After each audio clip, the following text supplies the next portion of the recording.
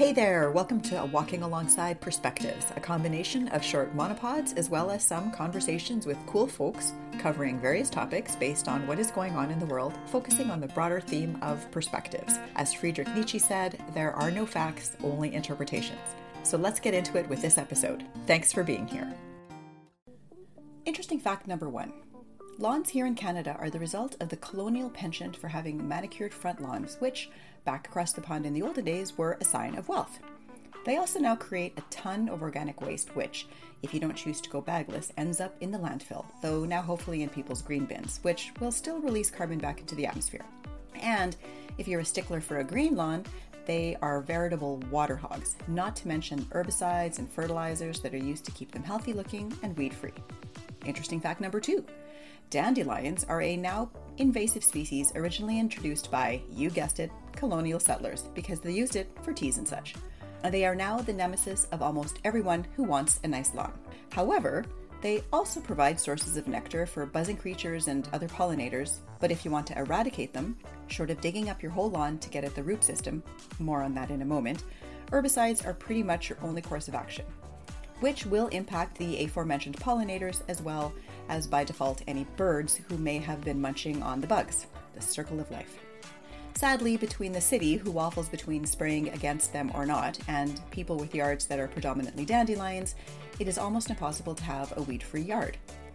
And there are people who either don't care or don't notice, who just don't know how to deal with them, or who have simply given up. There was a moment where I thought maybe I could be in that last category. Maybe I could just accept that the green in my lawn would be dandelion leaves. After all, they are capturing carbon as they grow. They are protecting against soil erosion. The flowers are pretty and pollinators do rely on them. But then I look at the fluffy white seeds followed by those ugly brown stalks and I just can't go there. Ever since I moved into my own house, I have wanted the yard to be nice. Call it some sort of genetic reflex. My first house in Forest Heights had a giant yard and at the time a giant vegetable garden, and because I moved in August, the vegetables that had been planted by the previous owners were mine for the picking. Giant tomatoes, heirloom it turns out, peas and beans and potatoes, it was great. And I was hooked. My neighbor at the time was an avid gardener, so we had lots to talk about and I learned so much from her. For several summers, I had somebody come in to rototill the garden, and then I would do my best to plant and learn and harvest and try to pick the raspberries at the very back to keep the wasps from having a heyday come the fall. And it was pretty successful and certainly fulfilling. But the grass, no matter what I did, I couldn't get it to look green and lush and full. The dandelions fortunately weren't really a problem because the neighbors on both sides of me took care of their yards, and so the blow-in of dandelion seeds was kept to a minimum. But then my lovely garden-loving neighbor moved, and the succession of renters that succeeded her did exactly nothing. And soon her beautiful garden went to seed, and then, invariably, to weed. It was about at that time that I realized I couldn't keep up with the garden and work full-time and work on my master's, so I started bit by bit to decrease the size of the garden. The raspberry patch got smaller and smaller, and the vegetable garden became border gardens with perennials and shrubs.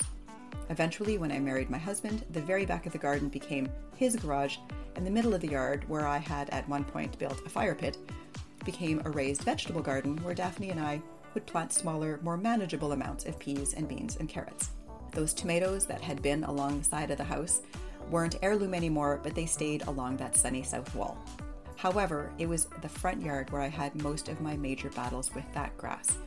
It seemed that no matter what I did, I couldn't get the full stuff to grow. It might have been that deadish pine tree that took up much of the front yard, which eventually I got rid of after having wasted countless gallons of water via the root soaker and much evergreen fertilizer in an attempt, in vain as it turned out, to revive it. But that acidification of the soil had taken its toll, and despite multiple years of top dressing and dethatching and aerating and overseeding and so much watering, I gave up. One fateful afternoon, I rented a sod cutter, and with the help of my then boyfriend, now husband, and future father-in-law, I ripped out all the grass and entered the marvelous world of xeriscaping. By the time we were done, there was mulch and a decorative border of rocks that we had painstakingly collected one vehicle full at a time, and ground cover and shrubs and daylilies and barrels that we would fill annually with petunias and other flowers for a beautiful, colorful splash. The weeds were kept to a minimum and things were okay, except for the boulevard. Again, no matter what I did, I couldn't get that grass to grow. and digging up the dandelions just ripped out more and more of the turf that was left, so we just gave up. And then we moved to our house in Argyle, where we had to start from scratch. It was a foreclosure, and it looked it. Half-excavated basement, piles of gravel and road crush, and weeds, so many weeds, and a giant pine tree in the front yard. We knew that area would be xeriscaped again, but Chris also wanted a nice lawn, aka grass, so the other half of the yard was destined to become lawn. We started landscaping in earnest. We spent a lot of time digging up weeds, mostly dandelions, and were amazed at the intensive and aggressive root system they had, which of course explains why they are so hard to get rid of. People are probably pretty familiar with that mycelium that the fairy rings in our lawns create or have or require for growth, but I would argue that the dandelion root network would give those a run for their money. So with much weed digging, tree planting, planning, and prepping, we got the yard ready for grass. And we laid it, and it looked good the first year.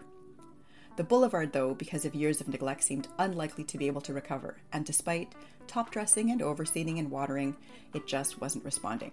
The grass in the front yard, likely somewhat related to that gorgeous pine tree, as well as the ones in our neighbor's yard, continues to struggle. So every spring we watch all the yards, save the one to the right of us, green up and get nice and lush, while we watch our front yard get sadder and sadder. Of course, the dandelions in our neighbor's yard and those in the green space across the street from our house don't help. Healthy grass is resistant to weeds. Ours is sad, and so susceptible. And so I decided we needed to try something different. We started with the boulevard. Instead of fighting to grow grass there, we built 3 planter boxes and are filling those with native species of flowering perennials and grasses to attract those pollinators and add some color. And we seeded with clover. And it's coming in rather nicely. We do need to do another seeding, and I'll also be actually secretly prepping some areas of the lawn to seed clover there too, because I'm tired of fighting to try to sustain that stupid Kentucky bluegrass, which seemingly is the only grass seed a person can buy. But it's not supposed to grow here. It's not suited to Alberta's climate. So why is it the one that is in all sod and all bags of grass seed? It is a total water hog, because, Kentucky. And so I can simply no longer be complicit in pouring hundreds of gallons of drinking water onto my grass. Clover, on the other hand, is low growing, attracts pollinators, and is much more drought resistant. And so hopefully every year we will see more green in the boulevard and eventually the lawn, and it won't be grass or dandelions. At the end of the day, the question is really, how long does one want to wage war on weeds? Whether that's dandelions or thistles or that weird sticky climbing chickweed stuff, whatever that is, or any of the other countless actually beautiful flowers that I see when I'm walking. At work where I walk, the clover, which I think is the same kind as what we've planted, is in flower and it actually smells really good. There are also little yellow buffalo beans. I don't know that that's actually what they're called, but that's what we called them as kids when we lived in Staveley. And there's these pretty, I'm assuming, native daisies, or at least they look like daisies, and then the purplish little tiny daisies that I recently learned are actually fleabane, which is a really horrible name for something so pretty. And then there's the taller purple clover, which comes in lighter shades and even yellow, I think. So I don't know which ones are weeds and which ones aren't, so doesn't it really come down to the eye of the beholder?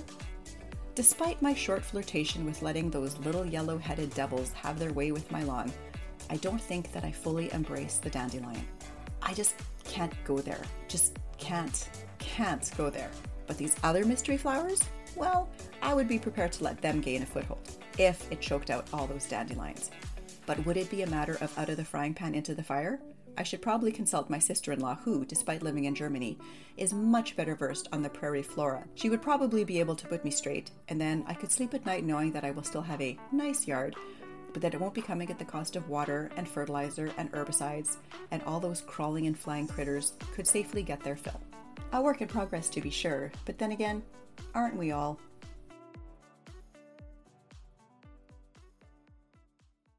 Thanks for listening. If you have ideas for a topic, or even better, a perspective to share, I would love to hear them and share them, ideally in a conversation with you. Please subscribe wherever you get your podcasts and throw a comment my way or share with friends. For better or for worse, we're all in this together. We have exactly one world to share, so let's make it the best one it can be. Until next time, take good care. Ciao for now.